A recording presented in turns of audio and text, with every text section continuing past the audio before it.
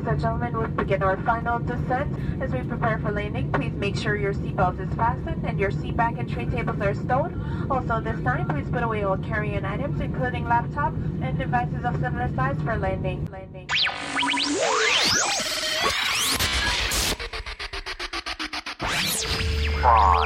4, 3, 2,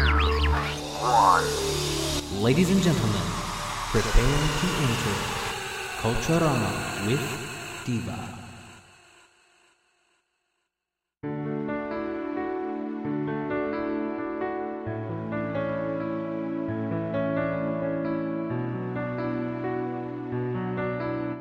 Hello, Culturama listeners, and welcome to this exciting episode of Culturama with Diva, where simplicity is the best thing.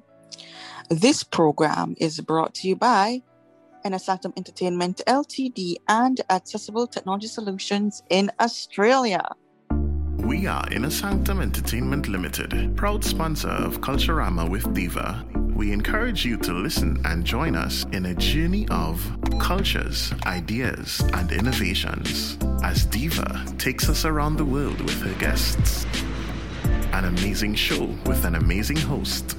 We thank you for accepting the challenge of opening your mind. We are Inner Sanctum Entertainment Limited, and we are a proud sponsor of Culturama with Diva.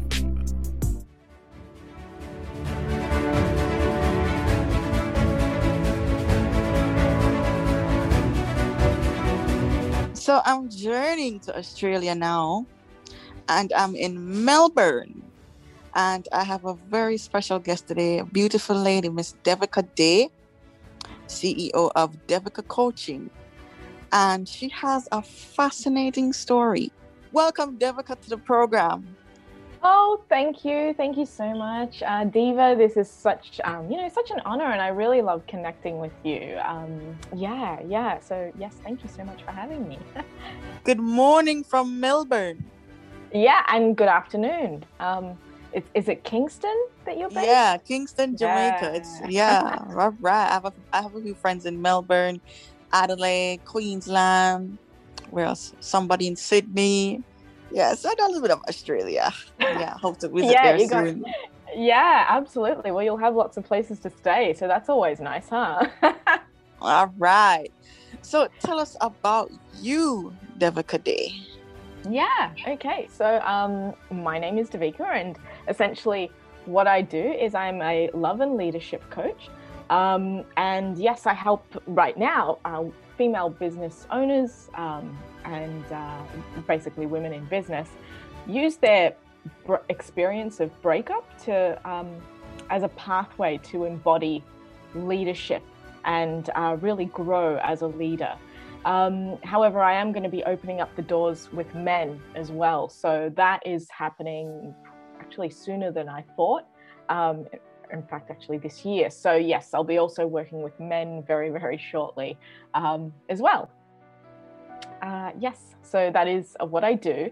And I guess my journey towards it was kind of interesting because, no one really kind of sits there and thinks, hey, wow, let's use our divorces and breakups to be better leaders.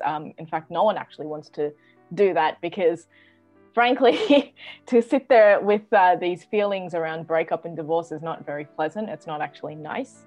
It's not looking at the nice kind of optimistic kind of perspectives on your experience, right? Yes. So I am someone who has gone through divorce and I have gone through breakups. And it's really interesting because my divorce was like this kind of catalyst for literally slapping me about in the face and kind of shaking me and saying, what the hell are you doing with your life? Kind of, Wow. that sort of moment for me. That was then like once I got divorced and separated from my now ex-husband, I pretty much started this journey of why is it that I've never felt worthy in relationships? Why is it that I've never felt worthy in leadership, actually, even though I've had opportunity after opportunity thrown at me, and I've never taken the bull by the horns and really kind of embody Like, yes, it's okay for me to take on this project. It's okay for me to be the lead on this thing.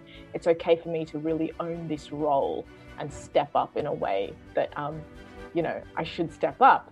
I never leaned into leadership in the past. And it was really my breakup, my divorce, that gave me the insight onto that. And then I kind of used the experiences that I had in my relationships and the experiences that I had in, working in corporate, because I did work in, retail, hospitality, but also business banking and then wealth management. I used that experience to sort of sit there and say, hang on, I've had all these opportunities to step into management leads in projects, and I've just never taken it. And it was just such an interesting kind of study, a 5-year study into looking at kind of identity, power, and the dynamics of love and leadership and how that all sort of plays into each other.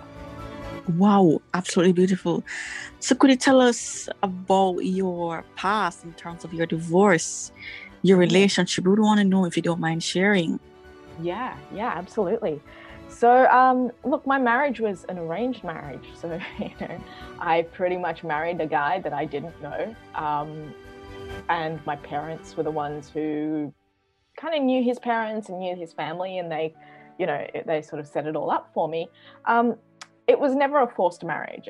There was never a point where I it was like, you must marry this person, or, face execution or something. It was never something like that. It was just something that my parents kind of did because they were like, oh, like, you are just not dating anyone, and you're so busy with your work life, and we're just going to help you out with this one area of your life that frankly is kind of falling flat. And at the time it was irritating, but I also kind of appreciated it because I could see that they were coming from a place of love. So I basically married my now ex-husband, my husband, and he was not someone I knew at all. Like, I literally just got to know him over 2 weeks, and then it was like, yeah, we'll get married type thing. So I didn't really know him. And look, he's not a bad person. He's actually he's a lovely person, but we had problems in the relationship. And towards the end, that relationship became very toxic. It just became an incredibly toxic environment, to the point where, even my physical safety was now potentially going to be something that was going to be a threat, because of where the relationship had gone to and how toxic it had become. And during that relationship, I really lost all my power. I lost my identity. And, it was a place of, really feeling a lot of despair and shame and lack of self-worth for who I was. So I felt very ashamed, I think, for being in the situation that I was in. And I hate to say it, but I also felt that I somehow deserved it. I deserved the behavior that was coming towards my way. And it was very emotionally abusive. So a lot of kind of, bullying and gaslighting kind of behaviors that I was being kind of going through, in the sense that it was being perpetrated onto me. And it just, I would love to sit here and tell you, Diva, that I was the one who ended that relationship. I was the one who walked away and said, this is not good enough, I'm leaving. But no, I was not the person who ended it. He was the one who basically said, leave, and kind of kicked me out. Yeah. Oh my God. Yeah. So I didn't even leave. And I hate to say this, I really do hate to say this, but I would have stayed. I would have stayed if he hadn't said that. And worked it out. Tried to, somehow tried, because I was constantly trying to please him, make him happy, just trying to figure out what I was doing wrong. But it wasn't me, and it wasn't even him necessarily. It was kind of like, I hate to say it, but it was like this, like the level of unworthiness I felt pretty much resulted in me attracting a partner who also felt that same level of unworthiness, right? At least this is from my perspective now. Yes, right. You know, I don't believe that I was a woman empowered, and therefore I would not have attracted an empowered man. I would have attracted a disempowered man, and I believe that at the time, yes, my ex-husband was a disempowered individual. He wasn't a bad person, but he was a person who was disempowered, and as a result of that, probably behaved in ways that if he was an empowered human being, he wouldn't have behaved that way towards me. I need to do a part 3 with you and Jared from the UK to get a man's perspective on this, because, you know, this is just awesome. Continue where you left off. Thank you. So that's kind of where it was at. And I hate to say it, I still feel shame that I never stood up for myself, that I was basically this woman who was kind of almost groveling for someone to be nice to them. I would feel shame too. I would feel shame too, you know. It's something I still carry with me. And it's from that place that I then went into, you know, once I left, I was really in a bad way. I was just so kind of hopeless, and I just felt so lost and kind of at sea. And I know everyone thinks of that boat, you know, that boat that's just drifting aimlessly in a big ocean. That kind of imagery, that is exactly how I felt. I literally felt like that. And I was just like, I don't know who I am. I don't know what I'm doing. I don't know what I want. And, you know, my parents, my mother especially, she saw that, and, you know, God bless her, with a lot of love, she was like, look, I can't help you. You know, your dad can't help you. You really need someone who can really be there for you in a way we can't. Yes. And, you know, she really encouraged me to see a counselor. And that was hands down the best thing she could have ever done for me, like guided me in that way. And I was like, wow, okay, yeah, that's what I need to do. And I started looking up for some counselors, and I found this beautiful lady who was also a hypnotherapist and a social worker and a counselor. And I worked with her for quite some time. And it was through that work, I then kind of, with her, I was like, oh my God, like my life is basically going to be whatever I make of it. So if I sit here and feel ashamed about who I am, then I will always feel like crap. So she kind of got me into this mindset of just even looking at the things that I have and being grateful for them. And what I did have was amazing friends, amazing family, and just having the gratitude for having those people in my life was then basically my path to healing. And you know, walking kind of away from a place that was so filled with shame and despair and hopelessness, and looking towards optimism for what I did have, and really gratitude. She gave me the practice of gratitude and taught me that, you know, in the counseling setting, which I then, you know, obviously started doing meditation and all that sort of stuff, and really took on that practice through meditation as well. And that then became really this sort of saving grace, if you will, this kind of energy of gratefulness for what I did have, and the gratitude for the fact that, you know, he let me go before the marriage went really crap, like before it became, you know, physically or something like even worse. And in that respect, I do have so much gratitude towards my ex-husband, because he owned that is where the marriage was going to go, and he owned that he did not want to be that man, and he let me go. And I feel so grateful to him. He also knew that if I stuck around with him, that he was going to potentially, most likely, get violent towards me. And he didn't want to be that guy. He didn't want to be that man who becomes violent. So much gratitude to him for being that aware that was what, you know, that was where he was going as well.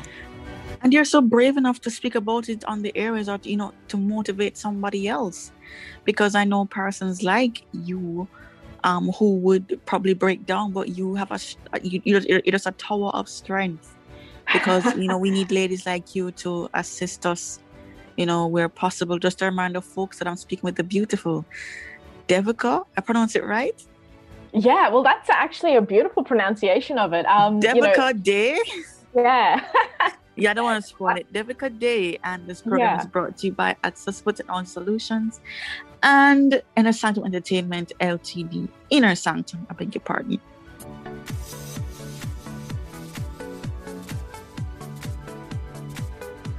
Hello, my name is Saddam Ahmed, and I'm the Chief Executive Officer of Accessible Technology Solutions Enterprises.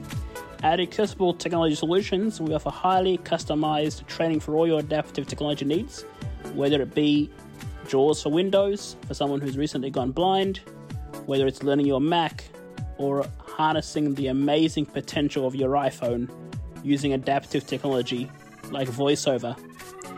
For more information, please visit us on the website www.accessibletechnologysolutions.com. I'm Saddam_Ahmed11 on Twitter, at Accessible Technology Solutions Enterprise on Facebook, or email us sadam@sadamahmed.com. Accessible Technology Solutions. Your problems, our solutions.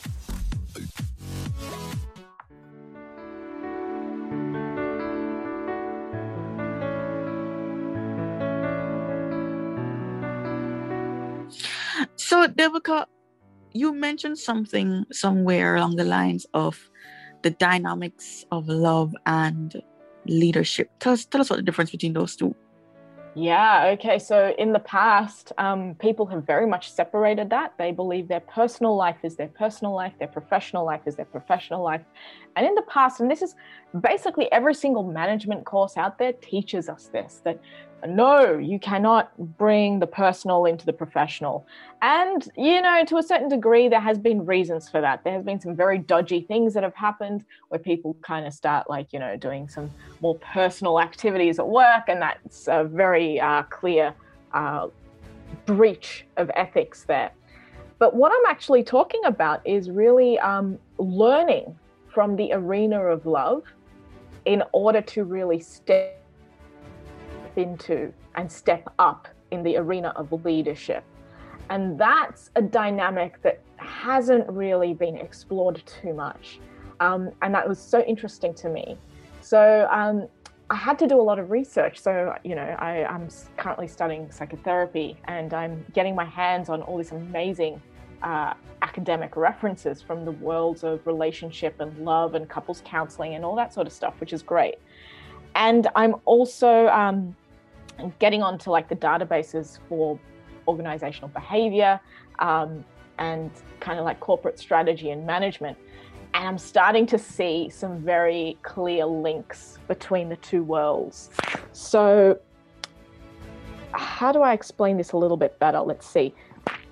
There's actually a level of something called worthiness that people wish to cultivate in business and in leadership. But interestingly, from my research and my experience, and also the work that I've been doing now with women, worthiness is actually very difficult or quite challenging to cultivate in the professional sphere. But it's, and don't get me wrong, it's challenging to cultivate it within the personal sphere, but it's more likely to get cultivated there.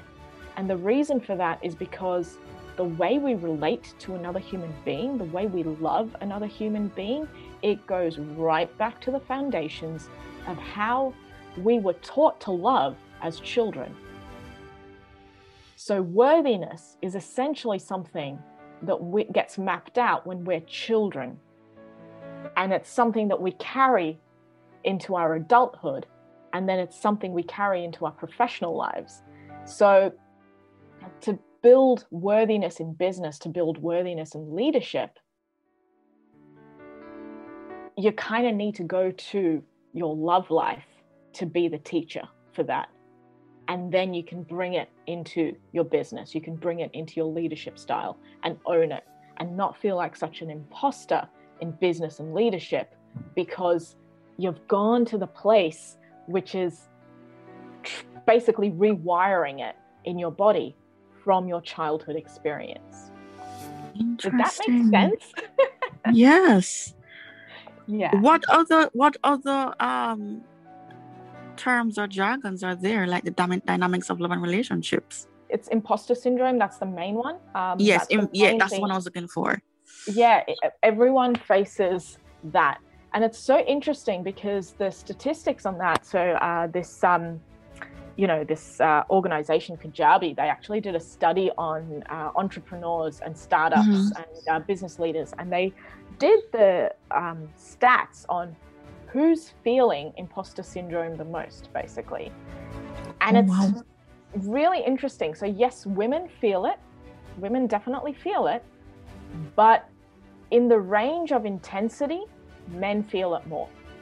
So men feel way more intensity around their narrative of not feeling worthy to step into business or leadership. So you're saying men feel it more than the women? Yeah, according to this study, women don't feel it as much. They still feel it, but they don't feel it as much. Wow. So the kind of thinking around that, and this is not something that I got from the study, but this is something that I got from psychotherapist John Rowan and his work with men, is that there is a social and cultural narrative which basically says that if a man does not step up in leadership, he is not worthy to be a man. So they basically, from that perspective, men are going to feel it way more intensely than women when it comes to when they start a business, when they take on a leadership role, because if they fail, it's somehow challenging their manhood, it's emasculating them. And if they even then voluntarily give up that position, that's actually even bigger, because it's like, well, you just chose not to be a man. That's sort of the narrative based off Rowan's research around working with men. And that I found fascinating. And then I sort of looked at, well, how come women don't feel it as intensely as men? And women don't, while they do feel it, they really feel it. And when they feel imposter syndrome, that alone can stop them from even stepping into a leading role. That's it.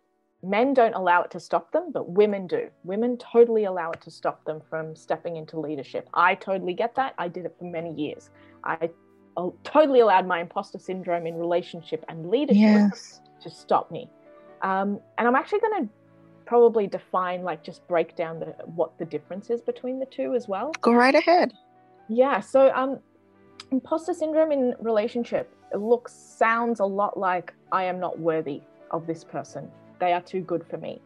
I am not, beautiful enough. I am not handsome enough. I don't earn enough money. I don't have such nice things. Basically all the I'm not, all that kind of narrative. I'm not good enough. I am terrible as a human being. I am such a piece of shit. Why are they with me? All lots of things. That's imposter syndrome in relationship. But there's another narrative around imposter syndrome too, which is I am so good that I don't need to be pinned down by anyone, and I got to be spreading my love everywhere. That is another narrative of imposter syndrome. It's kind of like the flip. But what essentially is happening in both those situations is people are buying into a narrative that is preventing intimacy from occurring, true intimacy from developing and occurring in their relationships. So that narrative is just stopping them from going deeper into their relationships, full stop. So they're either going to bail, they're going to back out somehow, they're going to cheat, they're going to have affairs, they're going to somehow throw a grenade in their relationships based off that narrative. And the same thing happens in leadership. The exact same thing happens in leadership. So the more the narrative of I'm not good enough, I'm not worthy, I cannot do this, I don't have the right qualifications, I don't really know everything, all those stories, once they start playing out, it's again, there's a level of intimacy that needs to be cultivated in order to truly step into leadership. And if people are kind of frightened to cultivate intimacy in relationships, they sure as shit aren't going to cultivate that level of intimacy to truly step into leadership. And that's what it comes down to. It comes down to intimacy. Intimacy is a huge correlation between the two worlds. The most successful leaders, the people who truly own leadership, they know who they are. They know who they are and they're okay with it. And they're willing to even share that information about themselves openly with you. They're willing to invite you into a space of intimacy. But this trauma therapist and psychotherapist over here in Australia, his name's Dr. Terrell Dowie, he says this one thing that I'm like, damn, that is so true.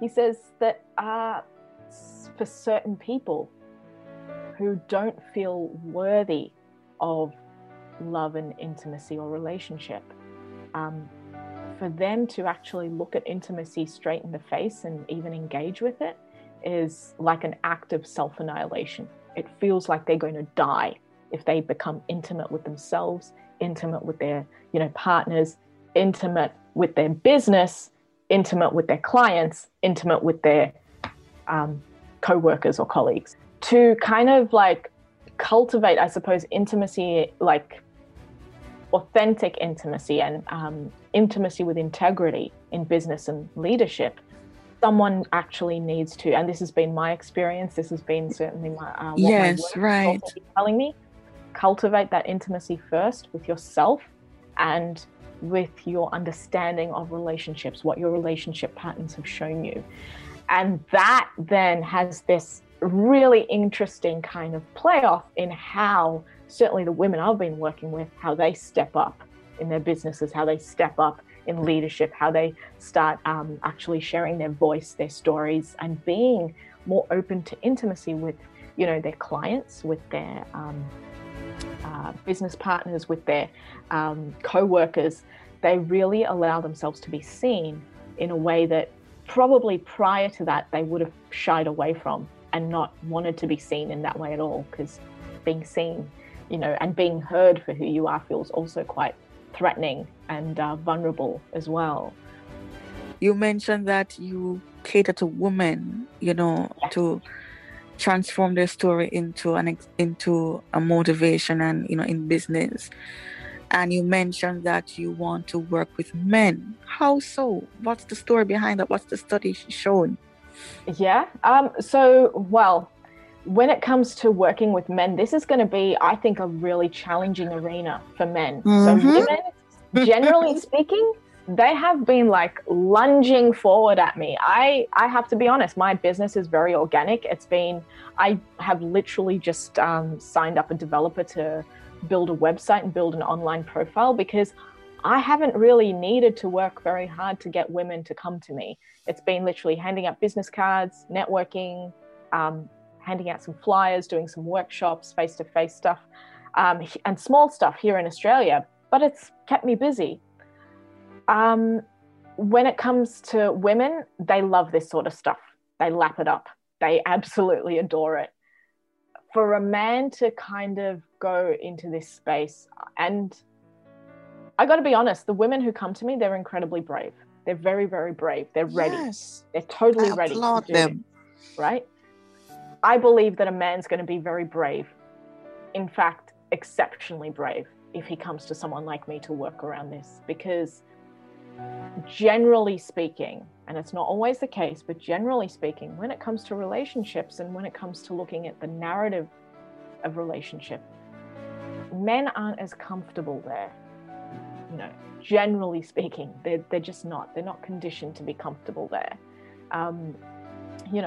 Culturally and socially, it's, the more like, oh, keep it together, bro. Like,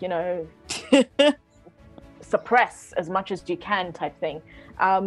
It's almost been like a stone wall, like, don't go there. It's, almost like you can't handle this. That's actually been the social and cultural narrative to men, which has been incredibly disempowering.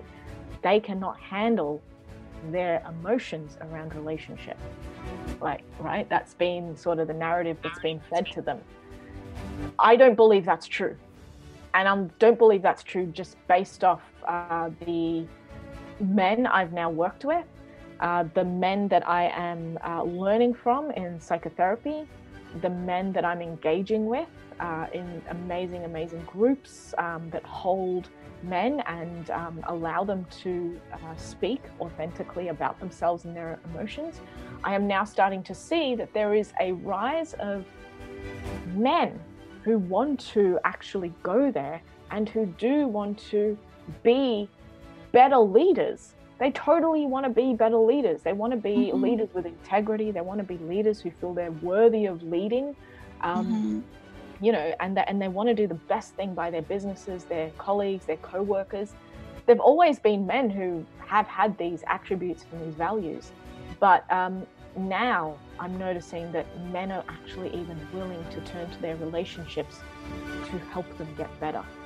I think men are ready. Men are at the point where they're ready. And if I'm honest, there's also another motivation around this. I couldn't be there for my ex-husband. I didn't have the skills. I didn't have the knowledge that I have now. I didn't have the, you know, kind of like understanding and awareness that I have now. And I would love to be there for other men in a way that I wasn't there for him. And also it's kind of like honoring the men who were in my life, the amazing male friends who supported me after my, you know, separation. My dad's a huge one. It's like, I mean, he is such a beautiful man. My dad right there. It's, oh God, I'm going to tear up. But yeah, all these beautiful men in my life who have really held me and really supported me. And I just want to give something back now. And this is it. This is what I got. Oh God. How can persons get in touch with you for the research and booking of appointments? Yeah, so right now my website is going live at the end of this week. I'm so late to the party with a website because I just haven't been needing one for so long. www.davikaday.com. That would be the website that you could reach out to me on. There's a link, a contact form, which you can totally send me your details. Hit me up on LinkedIn. I'm on LinkedIn. I'm Davika Day. I'm the only love and leadership coach on LinkedIn. So yeah, send me a message on LinkedIn and I will get back to you with the details of the research. I will need to actually clarify that it is not a grant-based research. So I haven't actually found funding. No funding has been available to me for the work that I do. I guess it's so out there perhaps. So I am offering a discount on it, so there is a cost to it, but it's like a super low cost to be part of this program.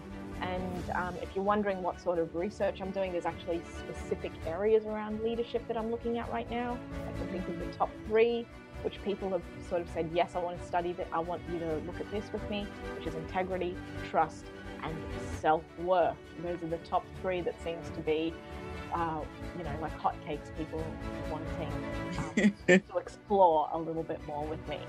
So yes, reach out to me. I am available on LinkedIn, also online with the website. With that being said, guys, life is a journey. Live good, love God. One love, one heart. Let's get together and feel good. See you next week, Sunday. Hello, I'm Sydney Thorpe. Sydneysizer is here to help you meet your audio recording needs. Call or WhatsApp 876-281-2801 or you can email me at sidnesizer@gmail.com or sidnesizer@outlook.com. Or you can Skype me using Sydneysizer as my Skype name. Sydneysizer. We can talk. Sydneysizer, where we love to make good things happen.